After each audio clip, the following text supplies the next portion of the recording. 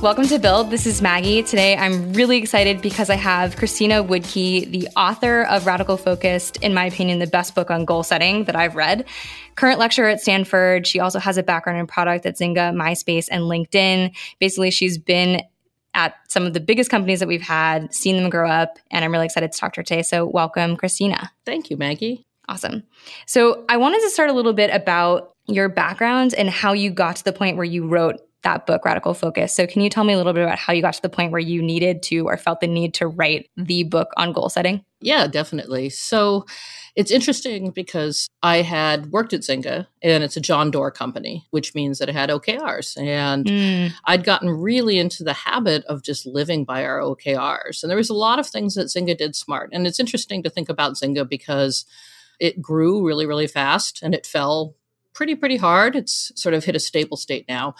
But it's very easy to throw the baby out with the bathwater. And I think when I think about what Zynga really did right was the way they used OKRs. It was just so tight. And then when I left industry, I was helping various startups with this and that. And I just couldn't believe how they struggled to do the things they said they do. Like when you first meet a startup, they're really excited. They're telling you how they're going to change the world. They have this amazing vision. And then when you get to work with them day by day, they're all bogged down. It's always, oh, look over there. There's this thing we could do. Or should we apply to Y Combinator? Or, you know, all these things. They really struggled to live their mission. And they had what I think of as sort of mission drift, where if you don't look at what you're trying to do every single week, which is what Radical Focus is all about, people start making up stories about what you're trying to do. And then you get conflict. Like some people might think that you're there to revolutionize healthcare, and then somebody else is really all about the cost savings. And these stories create tensions and confusion. And it's hard to know what you should actually do with your day when you don't really know what your goal is. Right. So when I first started working with the startups, I started introducing them to OKRs, which, you know, the way I'd done it in Zynga. And then I started tweaking them and simplifying them based on how people worked with it and writing about it. And it's a lot like the Eric Ries story. You know, with Lean Startup, he very first started just blogging about the Lean methodology and said, hey, this thing kind of works. Who else is trying this out? What do you think? And that was the same thing for me. I was saying, hey, you know, here's some things I know about OKRs. And other people would say, hey, can you hop on a call? I'd love to talk about what we're trying to do. And I accidentally ended up getting a lot of knowledge about OKRs earlier than a lot of other folks because I think in public. Right. And so after that, I thought, well, maybe I should write a book. And I'm a big fan of storytelling. There's a lot of data that shows if you learn things through a story, you're more likely to retain them. And I'm a big fan of Five Dysfunctions of a Team, one of my favorite books of all time. And so I decided to do a story based on sort of an amalgam of the various startups I'd worked with and what I'd seen them struggle with. And I hope that that would make it easier to read, more fun to read, but more important, easier to remember. I was just talking to a friend who has a startup, and he said when he read Radical Focus, he remembers it because it felt like he was doing a ride along with Jack and Hannah. Right. And so he thinks about it still just because he got really involved in the characters' lives. And I think that's pretty nifty. Yeah. Yeah, I agree. And I think it's probably one of the first books I had read in a business context that had that sort of relatable story that you could continue to refer back to. Yeah, I think that there are a handful of really good business fables. Phoenix Project's another one, but they don't get a lot of respect, but they get a lot of love. And I think if I have to pick between the two, I'll take the love. Yeah. So one question I have on the thing you were talking about with goals at Zynga is, do you think that the goals need to be sort of ingrained in the culture from the beginning? Because I know, at least I've seen and been a part of a couple of, you know, we're at a point where we need to have OKRs and we're going to do this big thing. And then we go through this long, drawn out sort of slow process. And then we stamp them when we have our OKRs. And then, of course, we sort of forget them and never look at them again. So like, it sounds like at Zynga, it was ingrained in the culture. How have you seen people sort of bridge that gap? It's really habit building. I mean, the secret is the cadence. I think the cadence is, it's not even as much about goal setting, which is interesting. So one of the reasons I think OKRs are a nice goal-setting methodology is because the objective is qualitative and the KR is quantitative, and so it unites the entire company. But that's not what makes the methodology so powerful. What makes it powerful is touching it. I often think of OKRs as like a smooth rock in your pocket that you touch with your hand over and over and over again. And so, at the beginning of the week, when you're setting your meeting, you're saying, what are we doing towards our OKRs? And when you write your weekly status, you're saying, what did I accomplish towards the OKRs? And when you have the bragging session, what did we do towards the OKRs? And everybody sets goals. Everybody who's made a New Year's resolution has set a goal that they've immediately forgotten about, I'm sure. Right. So the struggle is not, can I set a good goal? And I love SMART goals and KPIs and all of those. But the question is, how do we live our goals? How do they make them part of our life? And, I've worked in agile companies forever. And I think the ritual is the answer. Just like a daily stand-up is powerful, the goal setting and the bragging sessions are absolutely vital to the OKR's ability to not be forgotten. So you asked me a couple of different questions in your one question, very sneaky. Yeah. But another question is, does it have to be there from the very beginning? Yeah. I don't think so. I think there is always a point with a company where it's time for OKRs. It's interesting, the gentleman I was talking to today, he said, what do you mean you don't need OKRs before product market fit? And you can use OKRs to help you focus on product market fit if you want to. You could say, here's my hypothesis and here's the 3 key indicators. And if we don't get it in 3 months, it's time to pivot, right? Right. I mean, a lot of startups die because they don't know when it's time to change. They just keep going one more week when they wake up and they're out of money. But then there's another point where you found your product market fit, and now it's really important to get everybody pointed in the same direction to execute against it. So I see people adopt it then when it's like, okay, let's make sure everybody understands this is the single most important thing we're doing this quarter or next quarter. And then it gets really ugly when you try to adopt them as really big companies. And that's been one of the biggest struggles I see. Ben Lamorte, who's a good friend of mine, and Felix Castro, the 3 of us are all people without software to hawk. So we always talk to each other about what we're seeing our clients struggle with. And when you have a big company, there's an instinct to do exactly what you said, which is like, let's implement it everywhere. Right. And that's almost a certain recipe for destruction. Like all of us have seen the same thing. What the best thing anybody can do is create a pilot, a small, usually a product group that's essentially self-sufficient. They have their own engineers, they have their own designers, and then have them start piloting, because there are so many factors that go into the OKRs being viable. One is, do you even have the metrics? Like, I'm always surprised at how many companies I work with, and they haven't even thought about what metrics actually matter to them. Right. So first you have to figure out, what are the numbers that will actually tell us what we need to know? How are we actually going to measure them? How are we going to collect them? How are we going to set a baseline of what our current status is? How are we going to make a guess about what the future can look like? And this is where it gets really tricky, because in order to get to good guesses, you have to make bad guesses, which means you have to tolerate a period of being wrong. And that can be really hard in some companies. There just isn't tolerance for what's considered failure, when the reality is it's not failure at all. It's experiential learning. Right. So I always tell people, you're going to have a fail cycle first, where you're just so very, very wrong. It's almost ridiculous. You're going to laugh. Like, you're either going to aim way too high or way too low.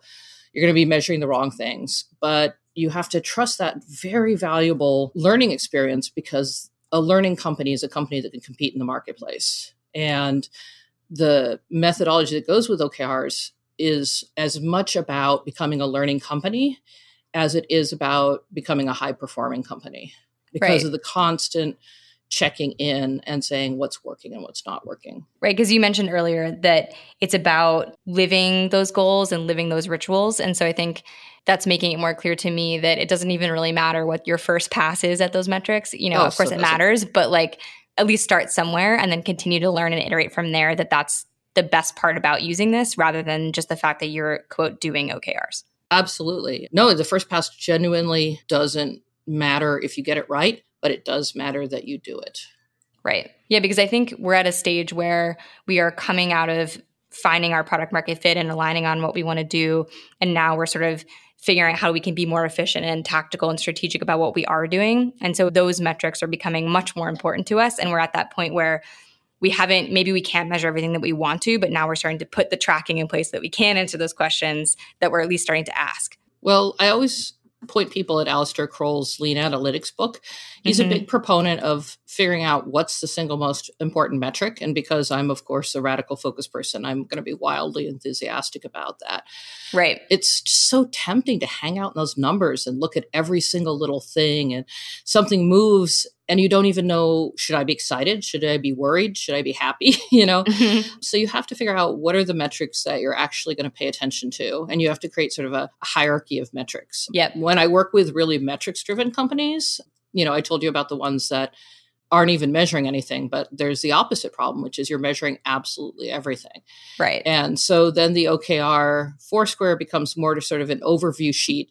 And then we go into all the metrics. But it's really important to have that clarity of this is what we're paying attention to at this moment. And if we have to screw every other number up in order to get these numbers right, we're going to make that choice. It just adds clarity to your execution.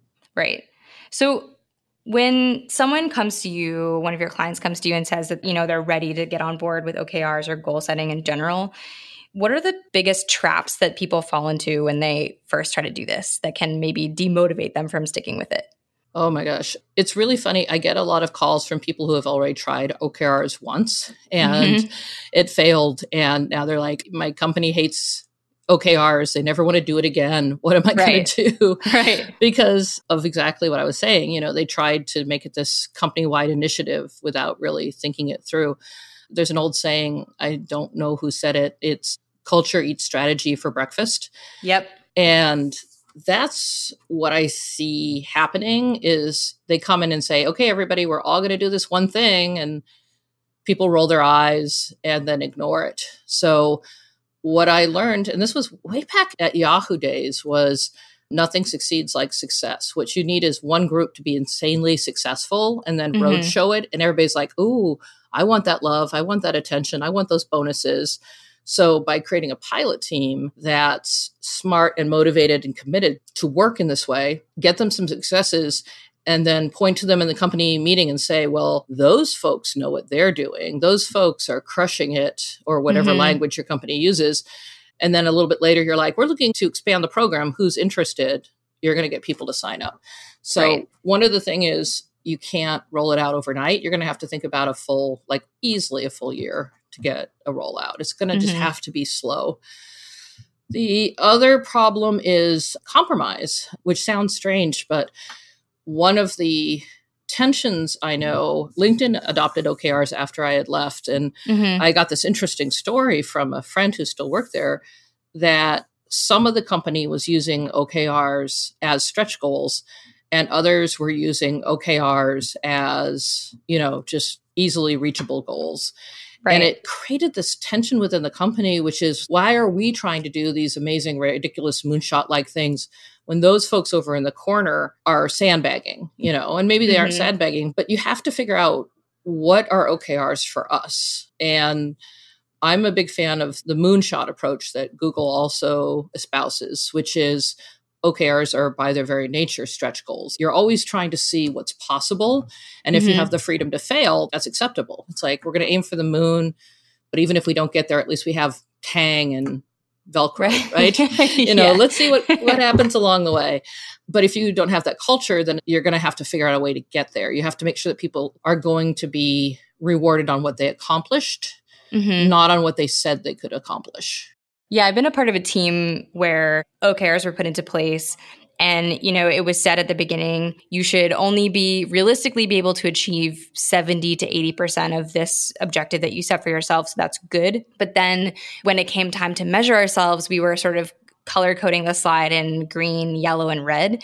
And there were a lot of yellows, which would bring us to that ideal, 70, 80% zone. But everyone felt really bad not putting green. It's sort of like, now that you bring that up, culturally, we couldn't figure out how to be okay with the fact that we weren't hitting the goals that we were setting. So there was that a lot of tension around bringing OKRs in. And even though we were saying it was good, being okay with the fact that you actually shouldn't be able to hit it. Yeah. Nobody likes the color yellow. Yeah. It's interesting because if you have a culture that doesn't have that tolerance for learning and the price that learning costs, then maybe green could have been the 70% and Right. blue stars could have been higher. Something ridiculous, like a once a year celebration. Like, is there a way to realize that 70% is good? And I think this is one of the biggest tensions in OKRs, in that there is always that question of, when are we really truly realizing our potential? Like, in fact, it's the question of capitalism, is like, can we constantly grow forever? Is that really a viable approach? Can people always be more and more productive? And what I like about OKRs is I'm always asking myself, what else am I capable of? I'm curious about that. But on the other hand, you don't want to drive people into the ground, right? You don't want to burn out your employees. Right. So there is always going to be a question of, what does a steady state look like? Where are we choosing to grow? Why have we chosen to grow in that place? What does it look like if we don't make it? I think that's one of the bigger questions about OKRs, because I know a lot of people don't find out what they're capable of until they implement OKRs and are setting those moonshot goals. And, then you go, holy crap, we can do a lot more than we thought we can. But that's not sustainable forever. So that is an interesting tension. On the other hand, and I'm going to argue with myself, one of the things that my clients really struggle with is they don't realize that when you move from one quarter to the next quarter, it's not like people totally forgot what happened last quarter. So OKRs have an interesting cumulative effect. So let's say you spent an entire quarter working on retention. You've gotten those numbers up. Now we're going to go ahead and spend the next quarter on acquisition. Well, it's not like we've forgot everything we knew about retention. People are still caring about it. They're still watching over it. They're still watching that number. They know a lot about retention. So now they know a lot about retention and acquisition. And then the next quarter, maybe you're focusing on conversion. Suddenly you have this growing effect, a lot like going to college, where you go from the 101s to the 201s to the 301s, right? Quarter is making your company smarter in this way that's amazing and powerful, and it can create extraordinary growth. Awesome. So that brings a point that I wanted to talk, or a topic I wanted to talk about, which is, you are teaching right now at Stanford. And, you were mentioning sort of OKRs as a way to figure out the potential of a company and of people and setting those moonshot goals, but that maybe it's not sustainable forever. So you're teaching sort of the brightest minds that are maybe going into tech, because I know you're teaching human-computer interaction. So what are you seeing from those students? Where do you think they're going to take some of these goal-setting things in this industry? Yeah. I always think of William Gibson, who said, the future is already here. It's just not evenly distributed. Every time I walk into the Gates building, it's like stepping into a science fiction book. There's a robot in the lobby wandering around, and there's conversations about smart showers that can detect cancer. And I really do feel like I'm living in the future, which is so fascinating. The students are not what I expected in a lot of ways. I knew they were going to be smart. And I think somehow I'd gotten this idea that they were going to be money hungry Wall Street types who just wanted to start the next startup they could sell to Facebook to make a buck. And they aren't like that at all. The students I'm teaching care so much about trying to make the world a better place. They even get impatient if they feel like we're not working on hard enough problems. We open our HCI course with the problem with lunch, and you go out and you observe lunch and you try to figure out why there's backup, why things don't work, and it's a really elegant, simple project. And I've had students rebel going, this is first world problems. Why are we working on this? Why can't we do something that really matters?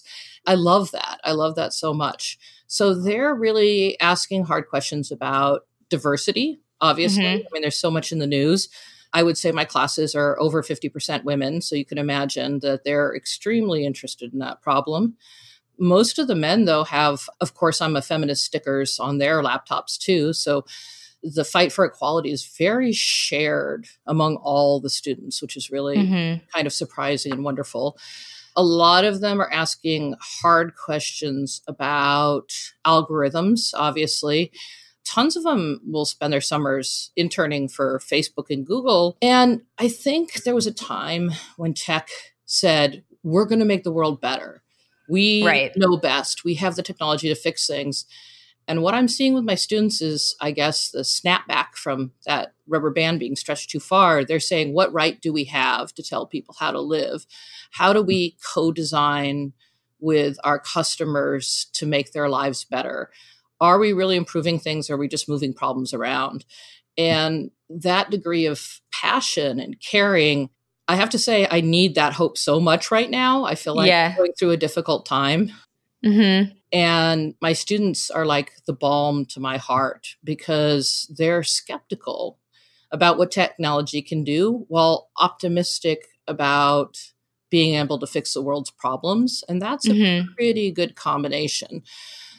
Yeah, because I know that probably 10 years ago, we could have said the same thing about the mission for many of those companies is that they wanted to make the world a better place. They wanted to make a positive change the world, all that. That theme is the same. But it's really interesting, the reality that it sounds like your students are bringing to that same conversation. Absolutely. Absolutely. I try to give them the tools that they're asking for to think critically. You know, how do we think about ecosystems and information theory? How do we understand that when we do one thing over here, something over there breaks? I think that HCI was originally, user-centered, right? That's what everybody said. We're user-centered. And I think the generation of HCI right now is ecosystem centered, whether the ecosystem be a society or the earth itself. There's a much more profound awareness that everything you do has downstream effects. And I got to say, it's horrible to teach. Like, what a headache to try to figure out how do you get your head around the problem of unexpected consequences? It's in the name. It's unexpected. Right. So, I think that's been one of the most interesting challenges. And I try to co-design some of the advanced classes with my students so that we're all exploring a topic sort of together, where I'm providing tools and they're providing their passion and their raw thinking power. One class I did, we spent a quarter on fake news. And something as simple as that has so many pieces to the puzzle, the algorithms, the echo chambers, the bots. How do you teach people how to evaluate a news source? Like, I had an entire class and, we had 20 different projects because the problems we're facing right now are so multifaceted. And I think the secret to that is to teach people how to be good team members. Like, you have a lot of bright minds. We have to teach them how to work together. That's the book I'm working on now. There are no longer problems that one lone genius sitting up in a garret can solve. Everything takes diverse teams. Everything worth working on takes many minds working together, which means we have to solve the tiny problem of the person next to us if we're going to solve the problem of the person on the other side of the globe. Right. And how do you see those students, so going through this experience in your classes at Stanford, how do you see them interacting with and changing the current working world? Because I'm assuming many of them will go on to found their own companies, but a lot of them will join the workforce and the existing companies that we have. So have you seen them go there and come back for a next class? And how are they interacting with how we are solving problems today? Yes, Stanford is expensive. Most of them will go on to work for a company. But some of them will go found things. Right. And some of them will go off to work on organic farms. One student went out, worked for tech, said, forget all of you, I'm going to go work on a sustainable farm. So people are people. Yeah. I think what's really tough for them is they go off to their internships and they come back and they're like, but you didn't tell us about this or that or the other. And I think for any student to go into the workforces are so heterogeneous. One uses Git and one uses Atlassian and somebody else is using something else, and the software changes every year. There's a lot of things you can only learn by being embedded in a company. So there's that. Right. There's always that problem. The problem that we could get a lot better at solving, I believe, and I'm working with my colleagues here, is working with other people. So how do you get influence? How do you sell up? I swear, I can't give a talk anywhere without somebody saying, how do I convince so-and-so that so-and-so is the right thing to do? Like, I've never given a talk without some variation of that question. And so I think one of the ways we don't always serve our students is giving them what's referred to as soft skills, and they should be called survival skills, let's be honest, of how do I work with somebody I hate? It's going to happen, right? Yeah. How do I show authority in my work when I'm only 22? Mm-hmm. How do I, move the ball forward, right? And there are actually answers to those questions. And what I'd love to see is incorporating more of those into the classroom. I think there's a heart of skill, a very hard skill. And then there's the survival skills, which I try to teach them with argumentation and persuasion. And then, of course, there's the piece of ethics. And so every time I design a project, I try to make sure that the project will afford lessons in conflict and lessons in ethical thinking, as well as lessons in need finding or usability or whatnot, because that's how it's like in the real world. These puzzles are always tangled up with a lot of other things, and it's good to negotiate all the different aspects of a problem as they come together. Right.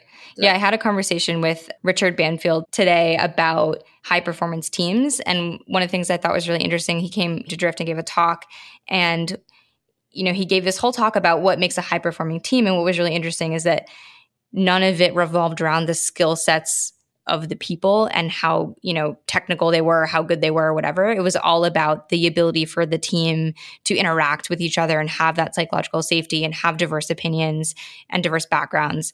And so it was interesting. I'm just hearing a lot of similarities between some of the stuff that you're saying and how to think about building a team that's actually effective in the modern workplace. Oh, absolutely. And one of the biggest problems are that we just put people together and say, go for it, right? Right. But what I found with teams is a lot of the clashes come from norms, come from expectations that aren't spoken. Like one teammate thinks everybody's going to be there at a 10 o'clock meeting at 10 o'clock. And another teammate's like, of course you're going to be there at 10:10 because the campus is big. You can't get across things. And one person's going, you're a jerk. You're always late. And the other person's like, what's your problem? This is perfectly reasonable. And there are deeper ones like, how do we make decisions? How do we disagree with each other? Is interrupting okay or is it not okay? And because we all walk into the space together with all these unspoken assumptions about how things should be, but they're not shared, teams have a lot of conflict. And one of the simplest things we can do is go through these elements and say, okay, when does a meeting start? How do we make a decision? What does it look like when somebody disagrees? How do we want to be as a team? And then create a group norm that we can hold each other to. And everybody talks about psychological safety, but I don't hear enough about what do we actually do to make psychological safety happen. Right. And the norm setting is just one of several tools, much like it's this exact same thing as OKRs, right? Everybody talks about setting goals, but nobody figured out how to achieve them. Okay, everybody says psychological safety. What are the concrete, real steps we can do in order to take a diverse group of individuals who have all these different ideas of how things should work, all these different skills, and actually help them become a high-performing team? And I think that's one of the biggest mistakes that businesses make is they just put people together and say, go for it. And they don't take that time that you need to let people get to know each other as people and then set up how they want to work together. Right. Especially when you have people coming in the door who are, like you were talking about, these incredibly motivated, incredibly bright people who really want to make a difference, but they just don't know how. And then you don't give them that chance to build that trust and that vulnerability with each other so that they actually can achieve that. Yeah. And it's amazing because you see it even in the student groups. You put a group of students and say, go build this piece of software and figure it out. And, half of the groups explode. The only difference is when a student group explodes, it's fine. It's only been 3 weeks or 5 weeks and they can just kind of wait each other out. But at work, you can't do that. You have to actually resolve your personal problems. They don't go away. Right.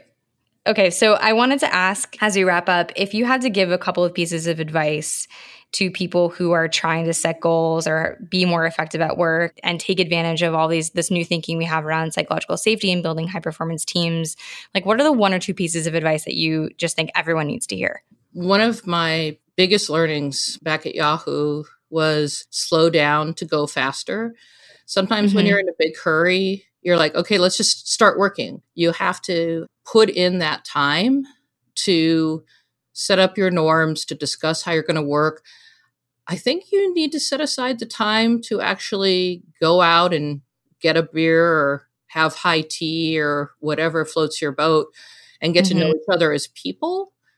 Because if you know each other as people, you're less likely to blow up and try to kill each other when things start going sideways, when the tension comes.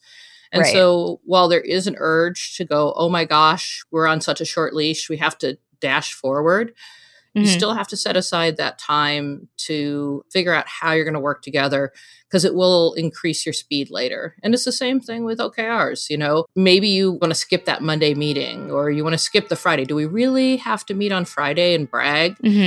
We've got so much to do, but you're skipping the learning. You're skipping the part that makes things powerful. You're skipping the part that creates the psychological safety.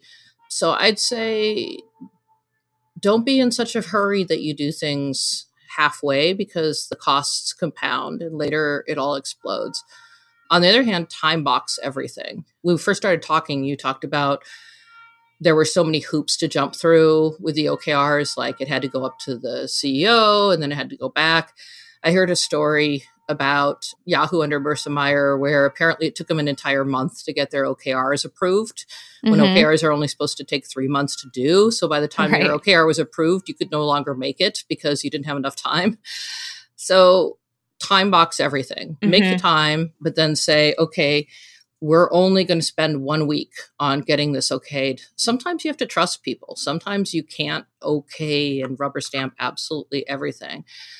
There's a sweet spot, you know, between going too fast and going too slow. And every team has to find that one out for themselves. Fail, learn, fix. Fail, learn, fix. And then succeed, succeed, succeed. Yay. Yeah.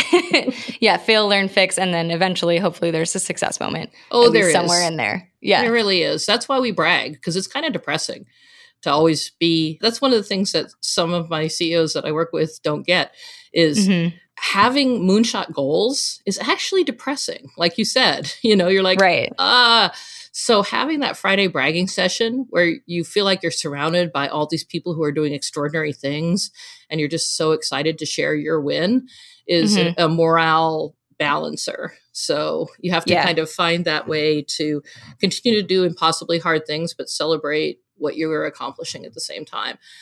I think OKRs are one of those things like eat less and exercise more. They're really simple, but they're really hard. Yeah. And you just have to commit to the fact it's going to be hard, but it's going to be worthwhile because you're going to be healthier as a company.